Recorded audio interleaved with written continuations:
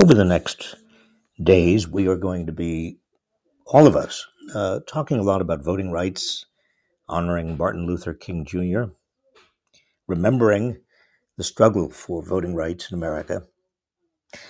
There's a larger set of themes in the background here. It's about capitalism and democracy. Capitalism and democracy are compatible, but only if democracy is in the driver's seat.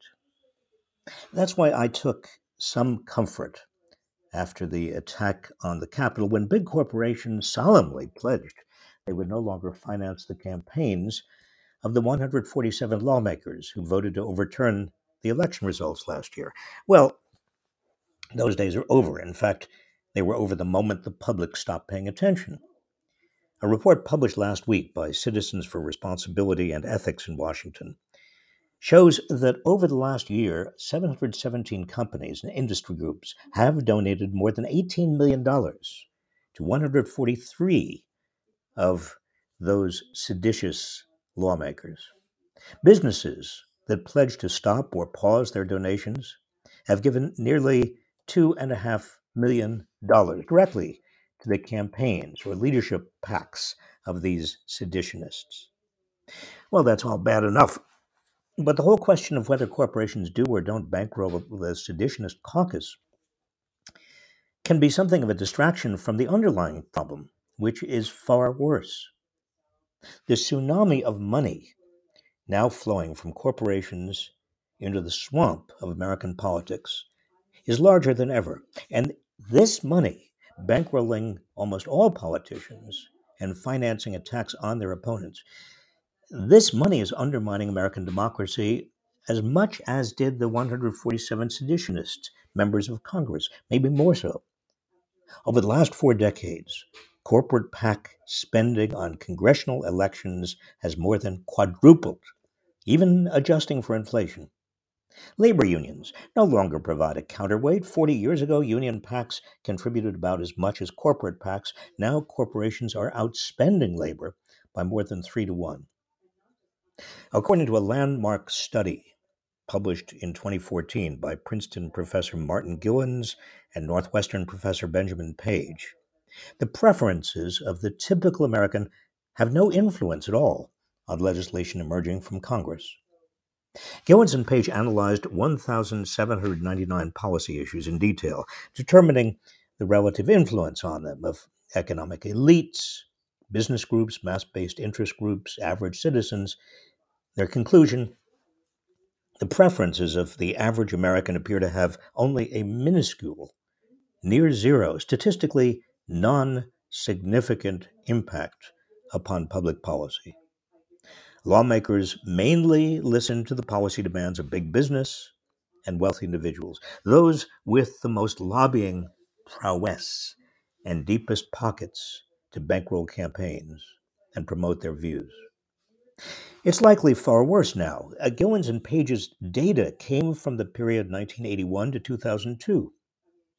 That was before the Supreme Court opened the floodgates to big money in the Citizens United case, prior to super PACs, before dark money, before the Wall Street bailout. The corporate return on this mountain of money has been significant. Corporate tax rates have plunged, regulatory protections for consumers, workers, and the environment have been defanged. Antitrust has become so ineffectual that many big corporations face little or no competition. Corporations have fought off safety nets and public investments that are common in other advanced nations, most recently Build Back Better.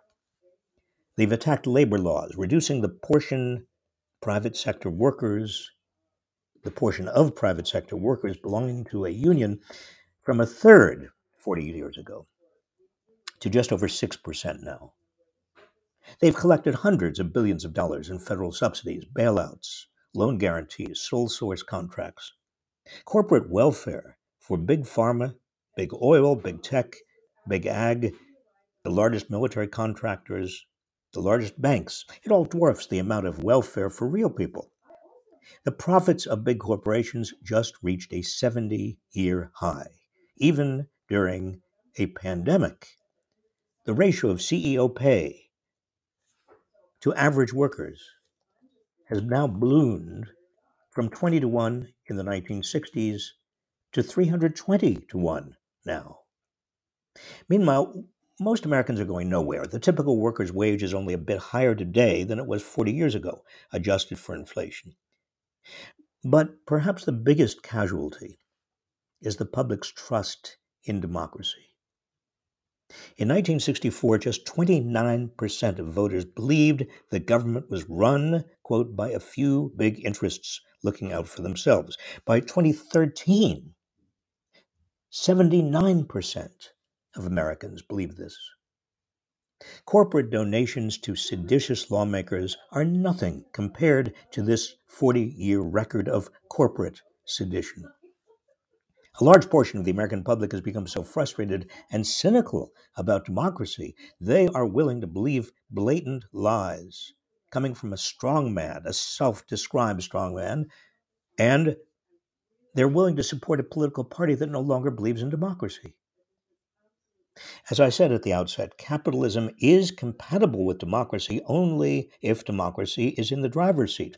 But the absence of democracy doesn't strengthen capitalism. It fuels despotism. And despotism is bad for capitalism. Despots don't respect property rights. They don't honor the rule of law. They're arbitrary. They are unpredictable. All of this hurts capitalists. Despotism also thrives and invites civil strife and conflict, which destabilize a society and an economy. My message to every CEO in America: you need democracy, but you are actively undermining it. It is time for you to join the pro-democracy movement. Get solidly behind voting rights. Actively lobby for the Freedom to Vote Act and the John Lewis Voting Rights Act. Use your lopsidedly large power in American democracy to protect American democracy. And do it soon. Otherwise, America may lose it.